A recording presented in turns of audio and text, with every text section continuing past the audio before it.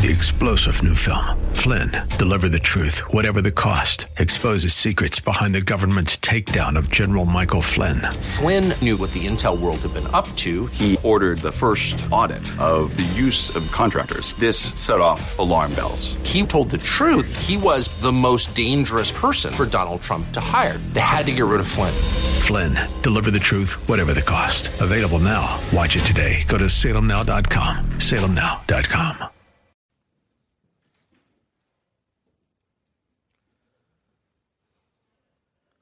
When we talk about the principles of Christian freedom and God's glory, specifically as Christians using our freedom to glorify God, the foundation must be a focus on other people. Serving others, loving others, considering others, preferring others. These are all things that we saw last week as we began our series on freedom and glory. And we have to understand that when God in His Word explains or lays out these truths for us to follow, He's not saying merely others and self, but others before self. Ultimately, we do this because we want the theme of our lives to be the glory of God, to honor Him, to worship Him. And what glorifies God is not selfish pursuits or love of self. It is the selfless pursuit of righteousness, which is summed up in a love for God and a love for other people. This is what we've been studying in 1 Corinthians chapter 10, verses 23 through 30, which say this: All things are lawful, but not all things edify. Let no one seek his own good, but that of his neighbor.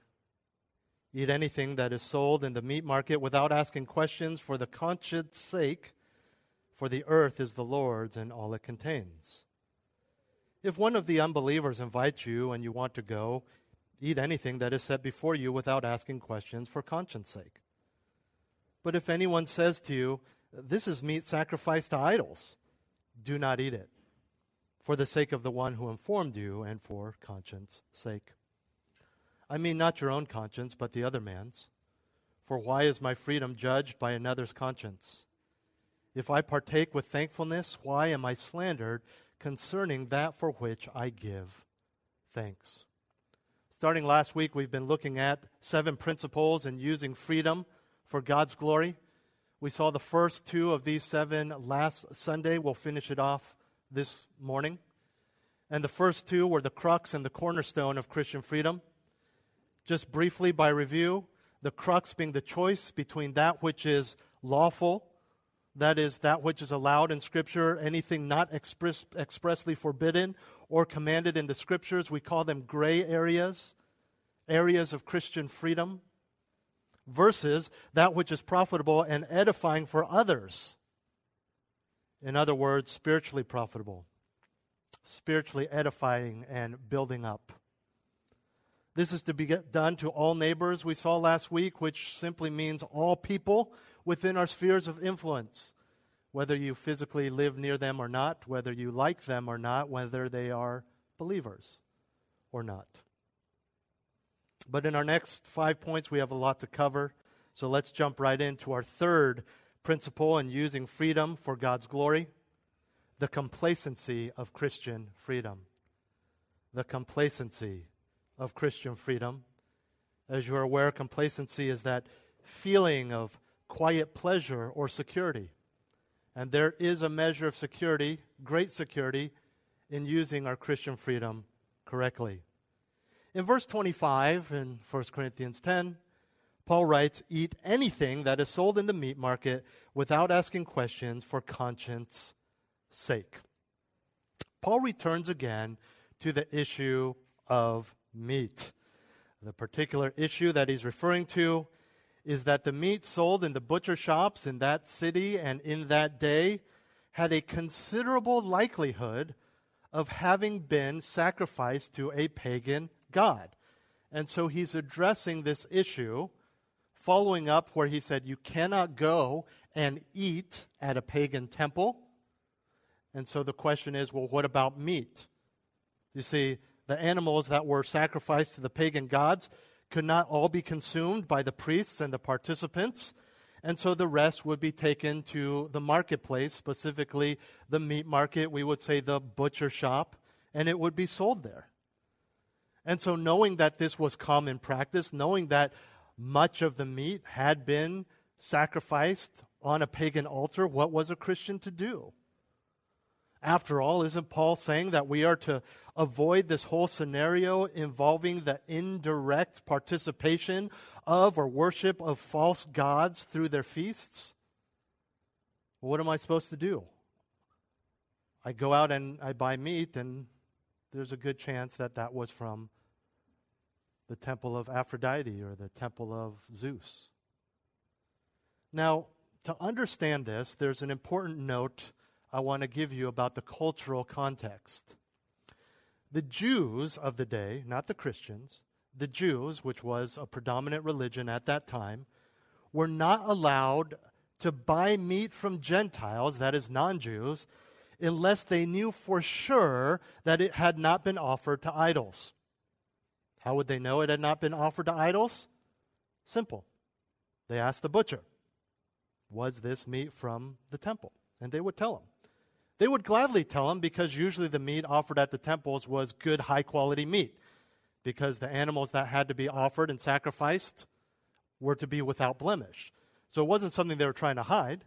It was something they would freely give. Like, yeah, this is the good meat. This is from the temple. It was sacrificed. Part of it was sacrificed and eaten at the temple. The rest you can buy for yourself.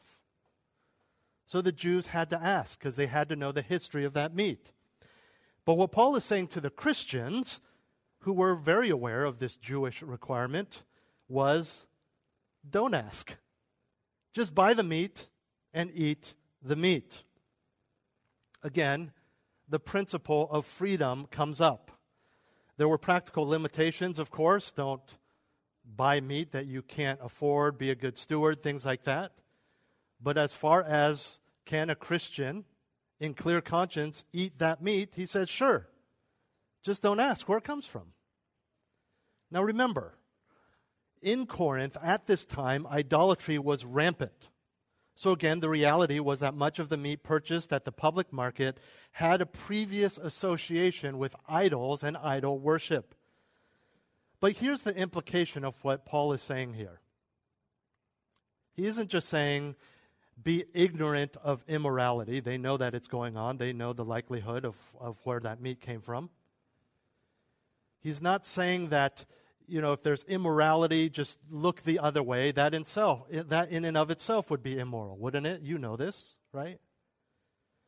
The implication in this particular context is that God doesn't care. He doesn't care. It's not important to him what the meat was used for before. And we see this in Paul's reasoning. Don't ask questions for conscience sake or on the ground of conscience. What he is saying is that the conscience should not be involved here at all because, according to God, the meat is fine. It's a matter of indifference to him.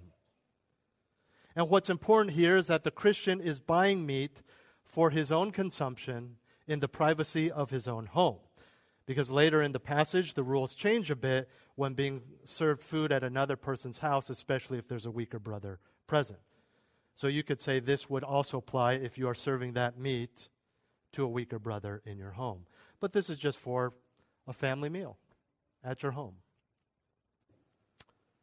If you ask the butcher if the meat came from a pagan temple, and the answer is yes, now you have to consider your conscience.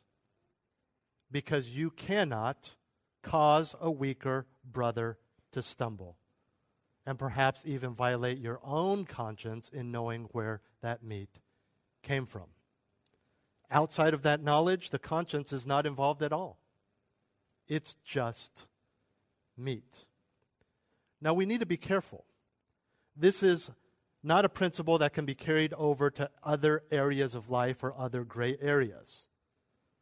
For example, you know that drugs are drugs. You know that stealing is stealing. You know that alcohol is alcohol, and it may cause some people to stumble. But this is just meat. For example, you can't say, hey, just date that girl. Don't ask if she's a believer. See, you can't apply that here. Just date that guy. Don't ask if he's married or not. Right? Little extreme example, but you can't carry this over to other gray areas. We get the idea here when it comes to meat. You've heard it said, let sleeping dogs lie. Don't ask questions and stir up trouble, ruining it for yourself and for everybody else. Because for this particular issue, it is a non-issue for God. You only make it an issue when you ask unnecessary questions. Now, to be clear, the difference between the meat and the example of dating someone that I just gave is that eating meat, any type of meat, in and of itself is not sinful, whereas marrying an unbeliever is. The principle can be applied to a common issue for believers today, especially this month of June. Do I patronize a business that supports an immoral cause? Not a criminal enterprise, but a social or political movement. Buying a coffee at a cafe and drinking that coffee is not sinful. It's not sinful to buy coffee and drink coffee, right? No one thinks that's sinful, right? I hope you don't. If you do, it's not. I'm sure there are some extreme examples of where buying coffee is sinful, but I don't know. Outside of murdering someone for coffee, I don't know. I can't even think of something, okay? But if you have a God-centered issue with giving money to a business that will in turn give money to an LGBT organization, for example, then you have a matter of conscience. The reality today, especially this month, you don't really need to ask because they're flying the flag, they're advertising. There is one fast food restaurant that in a jab to a Christian-run other fast food restaurant is saying, you buy our chicken sandwich, 40 cents of every sandwich goes directly to that organization. And how do we know we're taking a jab? Because of how they spell the chicken sandwich, and the commercial also says, and by the way, we sell them on Sunday. And so even Christian businesses running their businesses as Christians get mocked, get attacked in some way by other businesses in the name of competition. But what we're talking about is if you don't know, the same principle would apply. Why ask questions? For conscience sake, don't ask and just enjoy your coffee. Just as the Corinthians were not to ask the butcher, where does this meat come from? Now, again, practically speaking, some organizations are very blatant these days, and so you need to let your conscience be your guide on those issues and on those businesses. But the reality is, just as with butcher shops in ancient Corinth, it is equally difficult to find establishments, especially in the San Francisco Bay Area, that do not support or have affiliations with organizations and movements that we, based on Christian principles, disagree with. But there's some you just don't know, and then Christians often take it upon themselves to go online and investigate the CEO's personal life, to comb through the company's financial statements to see, have they given money to promote abortions or LGBTQ movement. They want to dig, they want to ask questions, and God is saying, just don't ask and get on with your life. And if it's very clear that your money in turn will go to these organizations, then let your conscience be your guide. If I can ease your conscience a little bit, you understand that flying the pride flag today is a business decision. It may have absolutely nothing to do with what they believe. It brings in business, and depending on the day or the city, frankly, it prevents their business from getting destroyed or boycotted or in the news. Again, we need to be wise. We need to let our conscience be our guide. But when it comes to the things that, as we will see in the next point, God has provided, stop asking questions. Stop meddling. Just praise God and enjoy it. What's the big picture behind this? Fourth principle in using freedom for God's glory, the control of Christian freedom. This is the ruling principle, the controlling principle. Verse 26, for the earth is the Lord's and all it contains. 4, that connects us. He's explaining why don't ask any questions and eat the meat with a clear conscience. This is Psalm 24 and verse 1. And it was a common blessing or grace that, again, Jews would say before meals. Rabbis, the Jewish teachers, would refer to this verse as a reason for thanking God for food.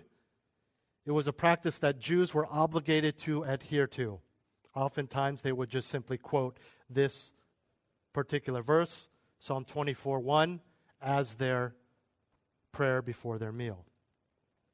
In fact, rabbis would go so far as to say you could not even taste the food until after reciting this or another benediction over the food. We do something similar, praying for our food, saying grace, whatever you want to call it, blessing the meal, though probably not as stringently as the Jews did. If you've ever had a toddler or a teenager in your home, you know that it's almost impossible to get the kids not to touch or taste the food before you pray for the food.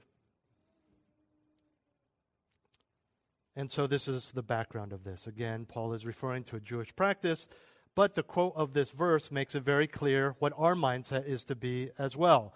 The point of this quotation from the Psalms is that God is ultimately in control, and we need to see things through His eyes. God is in control, and we need to see things through His eyes. Now again, there's a nuance here. We need discretion. We saw things through His eyes, and He very clearly abhors pagan idolatry and does not want Christians to have anything to do with the celebration, even if you're going to the temple for a birthday party or a wedding celebration or whatever it may be. But this is very different. What Paul is saying is the meat that has been purchased in the marketplace, the divine source, God, of the meat, cancels out any pagan or sinful affiliation that it once had. Any gross, idolatrous usage it had before arriving in the butcher shop window. Canceled out. 1 Timothy chapter 4, turn there with me. 1 Timothy chapter 4, verses 4 and 5. And we see the same principle here. Why is it okay? 1 Timothy 4, 4 through 5. Everything created by God is good, and nothing is to be rejected if it is received with gratitude. That's what Psalm 24:1 says. It's giving thanks.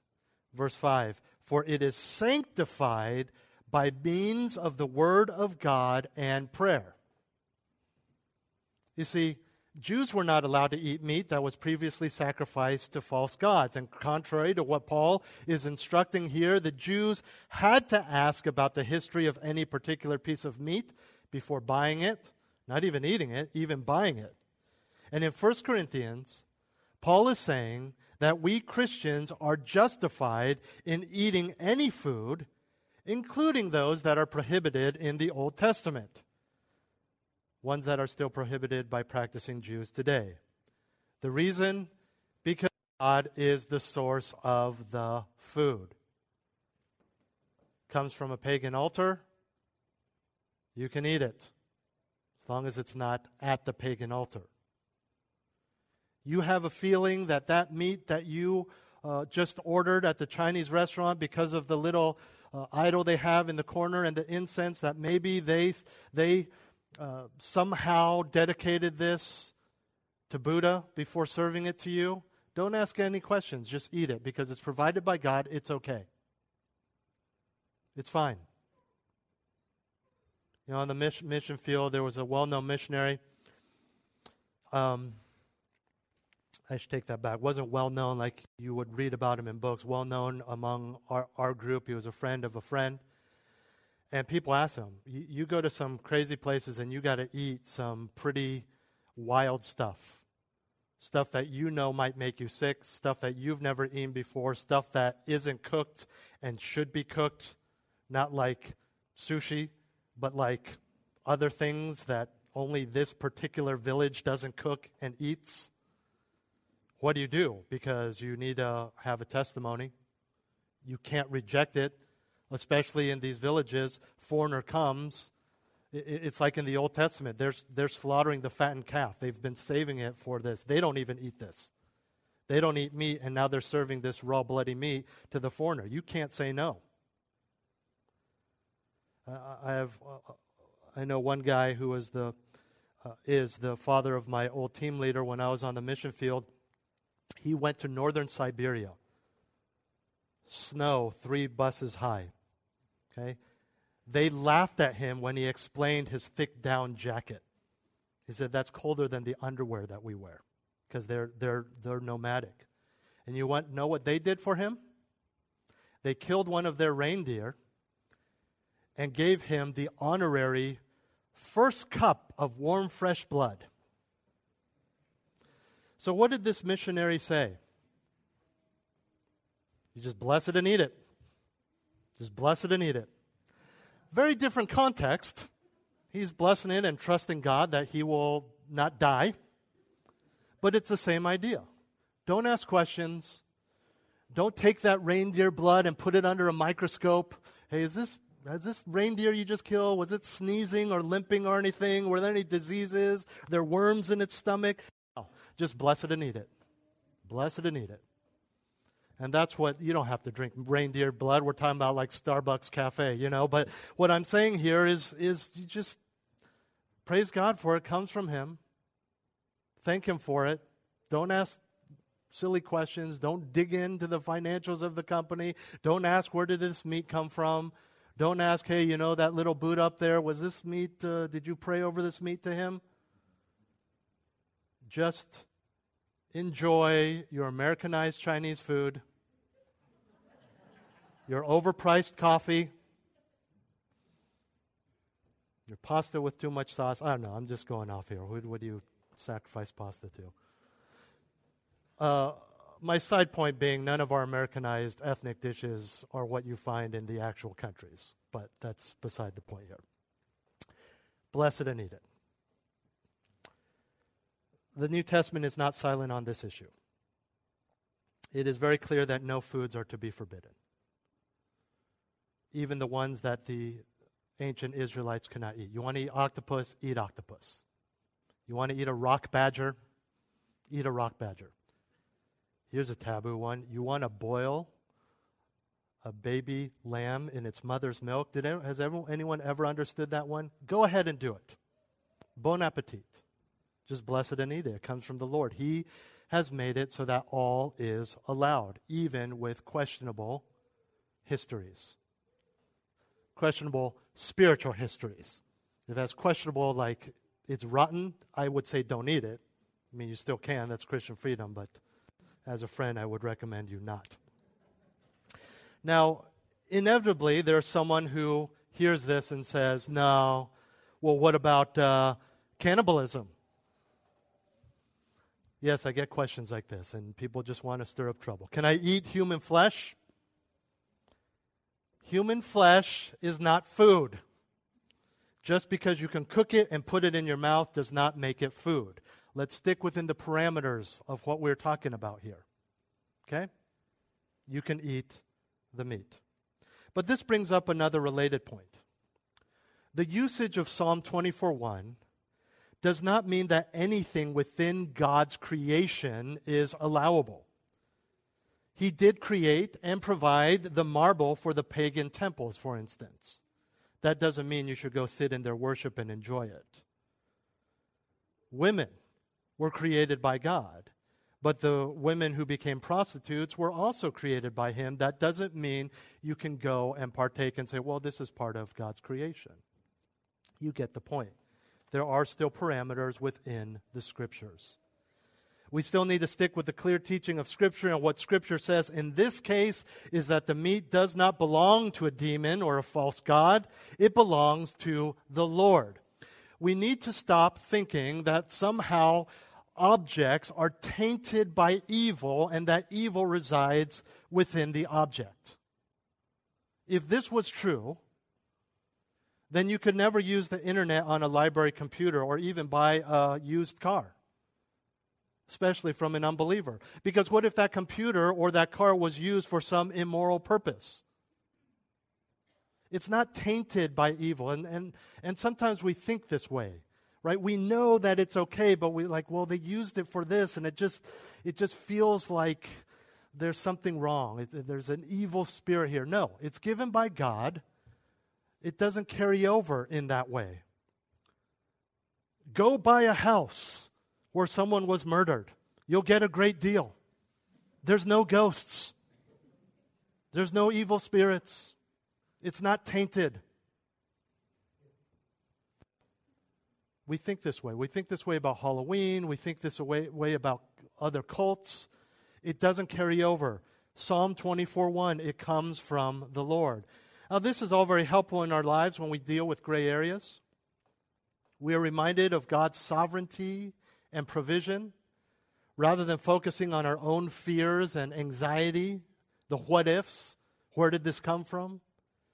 It also gives a great appreciation and gratitude for what we have, what God has given us, which Paul will talk about more later. But as he continues, he delves into a very practical example that guides us again in using our Christian freedom for his glory when other people are involved. Our fifth principle in using freedom for God's glory, the criterion of Christian freedom. The criterion of Christian freedom. Look at verses 27 and 28. We're back in 1 Corinthians 10. If one of the unbelievers invites you and you want to go, this means invite to their house, not the temple, their house. Eat anything that is set before you without asking questions, again, for conscience sake. But if anyone says to you, hey, this is meat sacrificed to idols, do not eat it for the sake of the one who informed you and for conscience sake. Here's the scene. You're invited over to someone's house for dinner. This is a friend or family member who's an unbeliever. In this scenario, you're living in first century Corinth, by the way. And he serves up a nice lamb roast. Do you eat it, knowing that this person buys meat from the marketplace and this might have been sacrificed to a pagan god? Very simple, same principle applies. Don't ask questions, enjoy your meal, and share the gospel. Be polite, is what Paul is saying. Act like a lady, act like a gentleman. Accept the invitation, eat everything what's set in front of you, whether you like it or not.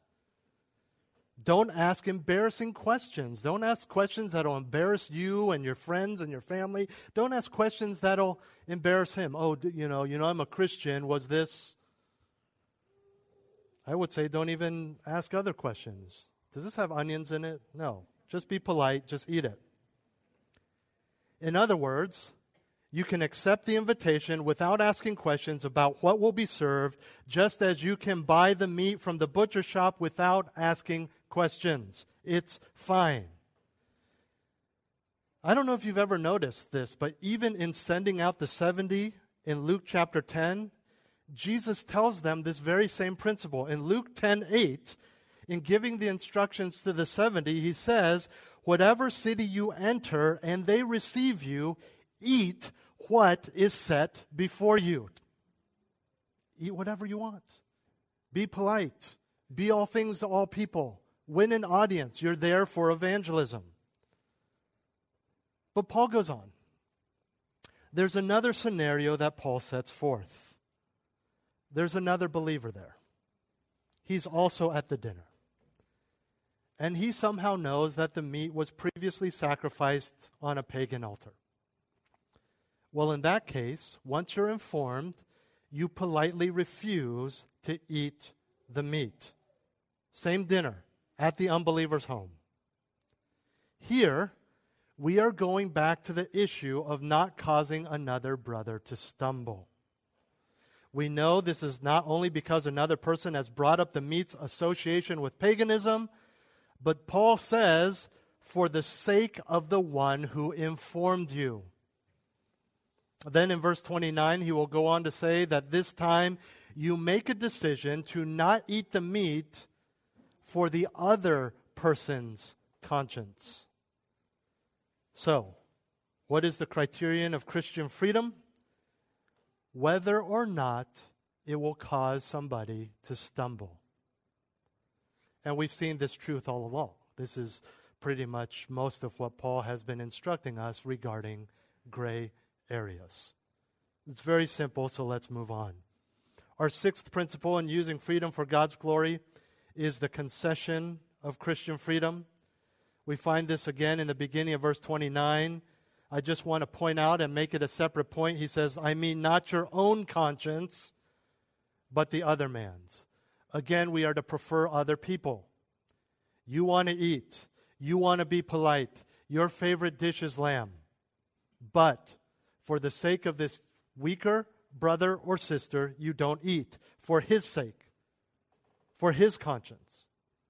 Because when there is someone there whose conscience will be affected by your exercise of Christian freedom, then you concede, you yield that freedom.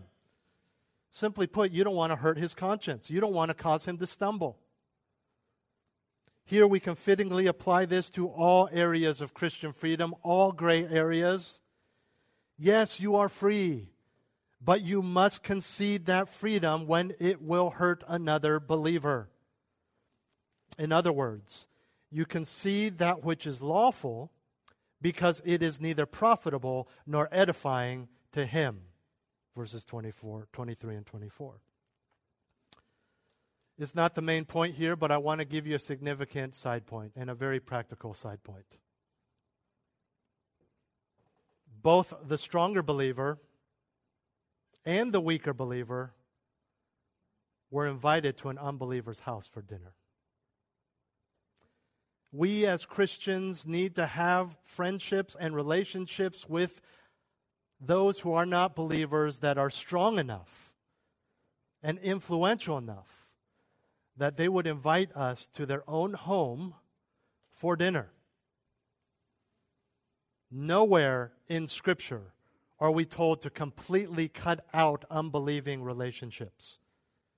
Because if that were true, then we should also remove all of the Scriptures that talk about evangelism and testimony. They were invited over. They had friends. They didn't burn bridges with their pagan friends who had just come from the pagan temple. They didn't burn bridges with their unbelieving relatives. They were still invited over. In our culture, especially in California, this would be more invited out to dinner. There's some states where their culture, where it would be offensive to take someone out to dinner. You invite them to your home and cook a meal. Here we more treat people to dinner, but you get the idea. They have relationships with unbelievers. But back to our text.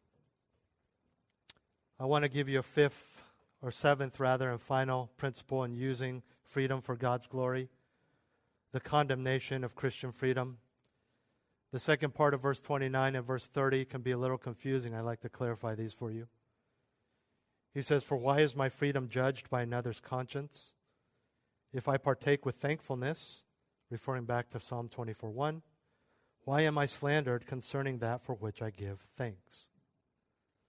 Depending on how you look at this in the modern English, this could seem like it's contradicting what he just said. What Paul is saying is that if I choose to exercise my Christian liberty in front of someone who will stumble because of it, then that person will then be judging me in his mind.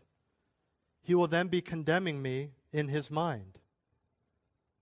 And Paul's saying, why should I let that happen? Just to be polite to the unbeliever? Just to have that drink? Just to have that piece of meat? Why should I allow my freedom to be judged by another's conscience? And he's saying I shouldn't, and the way I shouldn't is by not practicing those things that would cause him to stumble. See, we like to take this verse and say, oh yeah, why should I let you judge me? I could do whatever I want in front of you. That's not what he's saying. Read the context. Ultimately, again, you choose not to partake of the gray area for the sake of the other person.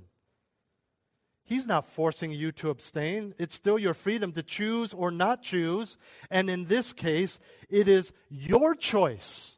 And your choice is to not eat it. Do this out of love, preference for the other believer. And when you do it begrudgingly and not out of love, then you are letting their conscience control yours rather than the other way around. If you do it out of love, it is your conscience that says the right thing is to not eat. Thank you so much for inviting us, but we're going to pass on this meat. See, when you do it willingly and out of love, you are letting God's glory control your conscience. And what glorifies Him is preferring others. To summarize, there are two issues involved in the danger of practicing gray areas here. We saw in this context that the stumbling would be caused by the weaker brother who connects your eating temple meat to idolatry. One thing leads to another pretty soon. As we saw weeks ago, this weaker brother is practicing idolatry, even though you never did that, but simply by going to the idol or simply by eating that meat, he says, oh, that's okay, then this is okay, and he takes it further. We saw this played out in chapters 9 and 10. Paul adds a second issue here, which is that in addition to the stumbling, the weaker brother sinfully judges you, condemns you in his mind. Verse 30 goes back to verse 26. You give thanks. You think it's okay. You understand that all things come from God. Why should your thankfulness and correct mindset become a source of slander for the weaker brother? It shouldn't. How do you keep it from being that way? Don't do it. Just avoid it altogether.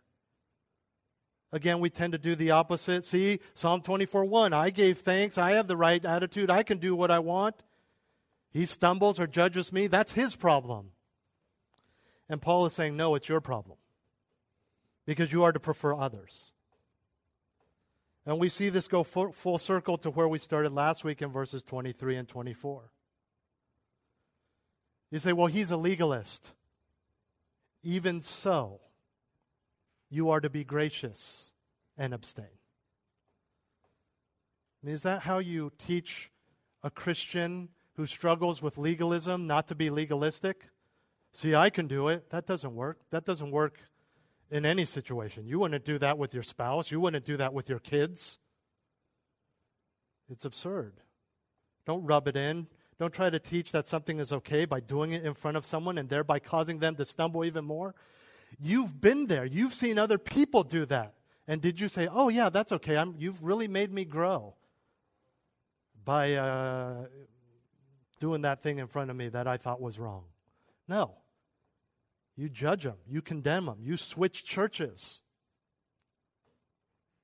Nobody learns that way. And if they do, they learn the wrong thing. Again, refer back to the potential of a Corinthian to think idolatry is okay, simply because a Christian eats the wrong kind of meat. All of this that we have seen is about preferring others. A lot of times we talk about gray areas or Christian freedom,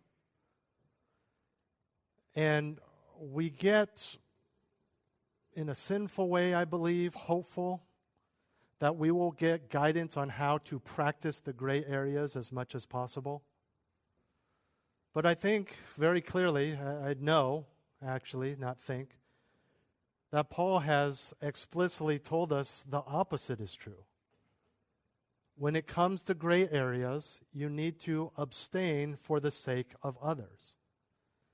And so really what we saw last week in verses 23 through 24, preferring others, is the theme. It should be the motivation of everything we do, not just things that are forbidden in Scripture or commanded in Scripture, but even the gray areas.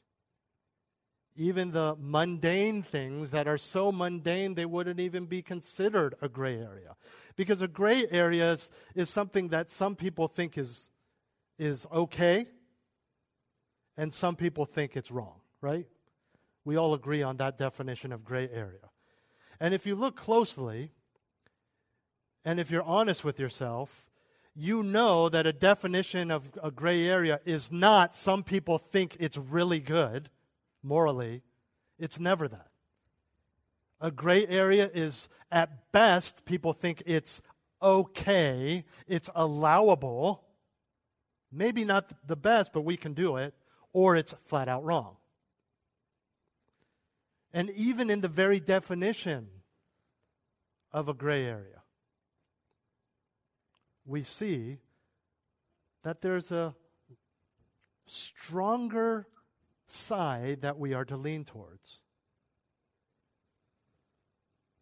Well, maybe you think, well, no, I disagree with your definition of a gray area. There's some gray areas, biblically speaking, or the other side is that it is good. Well, now you know that it is a gray area and it causes some people to stumble, then you know that it isn't always good or defined as good. And when we talk about biblical love, because we're talking about freedom and glory, right? Biblical love glorifies God. This is not a bummer. This is not, well, I got to get rid of my liquor cabinet, got to get rid of this, got to stop doing this. More restriction from Pastor Roger, more restriction from the Apostle Paul. No, you get to glorify God. You get to glorify God by sacrificing things which, let's admit, you don't want to do in the first place. Yeah, kind of drain on my pocketbook anyways, got to hide it every time we have small group, whatever it is. You get to glorify God. You get to love people biblically. How much better is that? This isn't restraining. This is freeing. This is freeing to allow you to be the person that you were created back in the Garden of Eden, the person you were redeemed to be, to glorify God, to sacrifice for God, to sacrifice for others. This is wonderful. And I want to close this morning with a separate point. It comes out in this passage. It's not clearly taught in this passage, but it is something that you see very often in the New Testament. In other words, this is an issue, a mindset, a practice that is not just when it comes to idols and meat. This is in everything. Gray areas, sinful areas, areas of obedience. And when you properly interpret this passage, and there's other passages that are more clear, there's a huge underlying point. And this point is one that the modern church, especially in Northern America, has completely gotten wrong and frankly has reversed. Because when you take a step back, it becomes clear, and it comes from the example of the dinner. See, when Paul goes on to say that if a weaker brother is there and points out that the meat is from the temple of a false god and that you in turn are not to eat it, this is the same dinner. This is the same home, the same table in which Paul just said, be respectful, be a testimony, be polite to your unbelieving guest.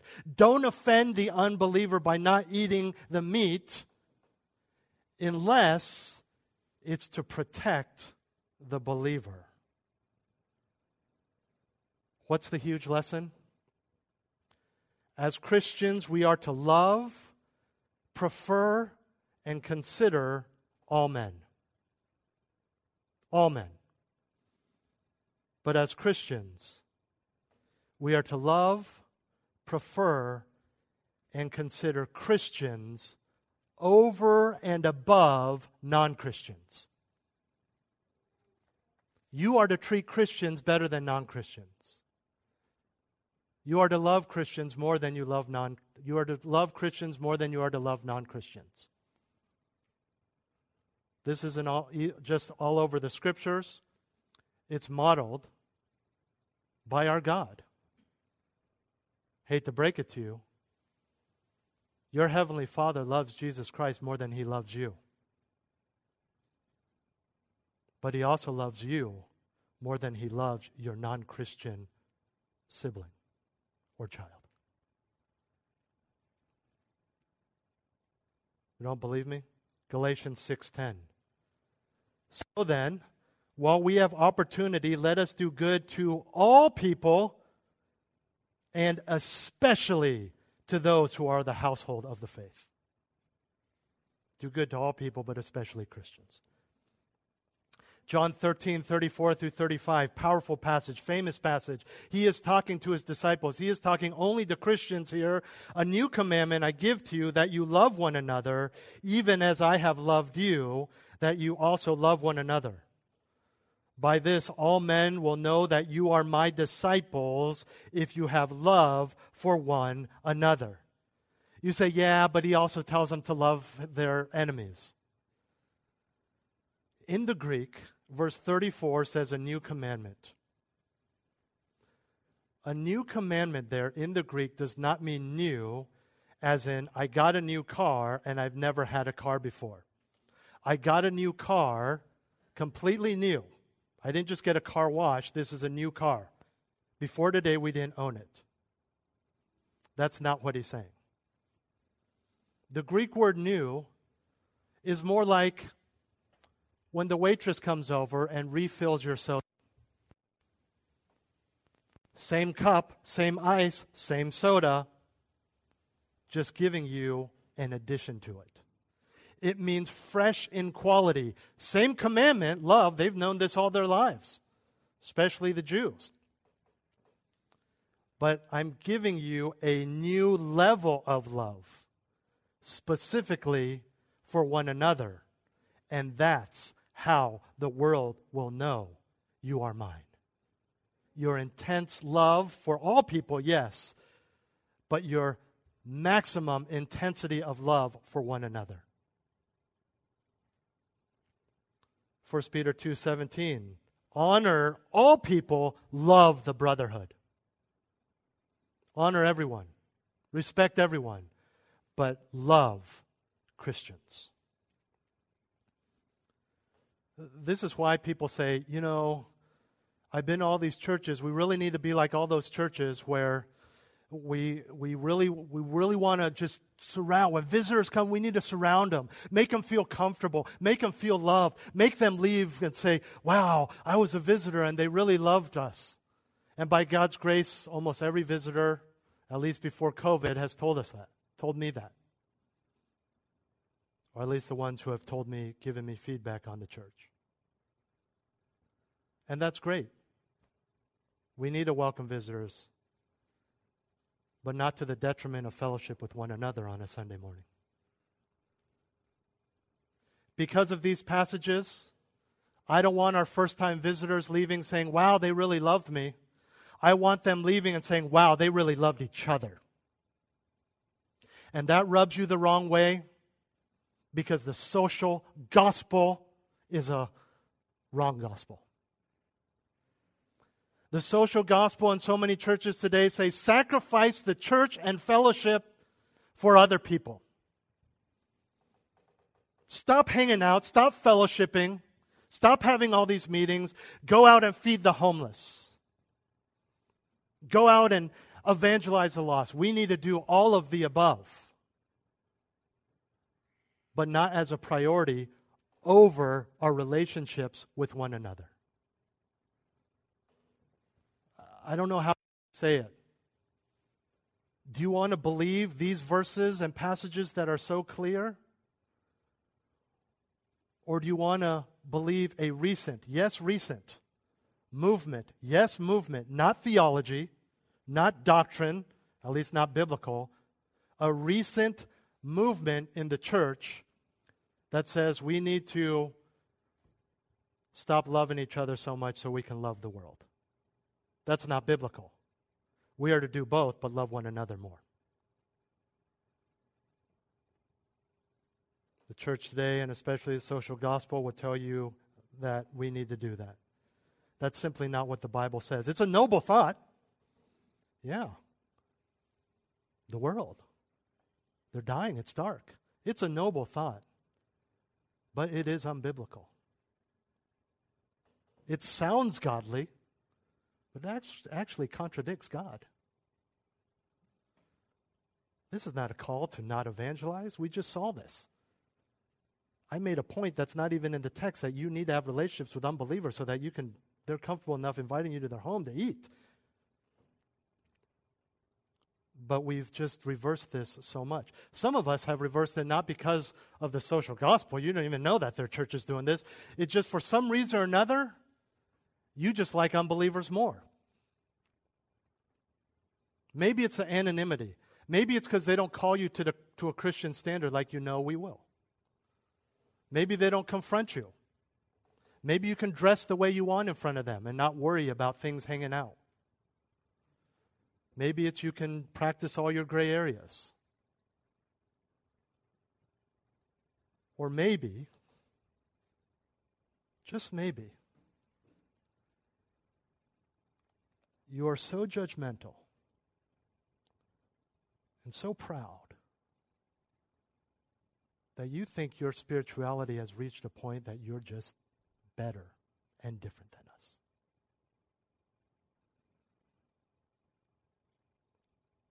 Well, if that's the case, we definitely need you more, so hang out. Again, this goes full circle to that which is spiritually profitable and edifying to other believers.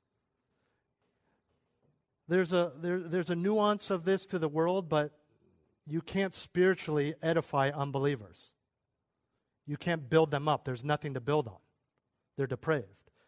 Now, Paul will go on and say very clearly, we'll talk about in the coming weeks about evangelism and being a light to the world. But here it's talking about building one another up. And so with that principle and that focus and priority in your lives and in the gray areas, let's use our freedom wisely. Let's use our freedom in a way that aids the church. Let's use our freedom for God's glory. Let's pray. Heavenly Father, thank you for the opportunity to look at your word and for the clarity of your word. I pray that we would be a people who are just careful. Lord, though probably none of us would find us in this exact situation, may we have the right view of gray areas for the sake of your glory and for other people. May you help us cultivate a love and a preference for other believers and for the world. Help us to understand your call for a prioritization of our love for you, followed by the church, followed by the world. Help us develop that. Help us to play that out. Father, in times when we struggle with wanting to be around other believers, when we find the world more comfortable, unbelievers more comfortable, whether it's because of our sin or because of our love of sin or pride, whatever it may be, I pray that you would help us to value those who are like-minded, those, as we saw a few weeks ago, that we share that common communion with as we celebrate the Lord's table, an understanding of your sacrifice, a sharing of our redemption. Help us to love biblically you, the world, other believers in a way that you desire us to, and to root out the barriers to that in our own lives. Pray these things in Jesus' name. Amen. Well, 3-star General Michael J. Flynn, head of the Pentagon Intelligence Agency, knew all the government's dirty secrets. He was one of the most respected generals in the military. Flynn knew what the intel world had been up to. He understood its funding. He ordered the first audit of the use of contractors. This set off alarm bells. The explosive new documentary, Flynn, Deliver the Truth, Whatever the Cost, uncovers the facts behind this scandal. Flynn told the truth. He was the most dangerous person for Donald Trump to hire. I find out the worst enemy that I'm going to face in my life is right here in America. They took my assessment and they wanted me to change it. And I was like, I'm not changing it. They had to get rid of Flynn. With in-depth interviews, archival footage, and never-before-seen personal records of the man behind the headlines. I just felt like I was drowning. Flynn, Deliver the Truth, Whatever the Cost. Available now. Watch it today. Go to salemnow.com. salemnow.com.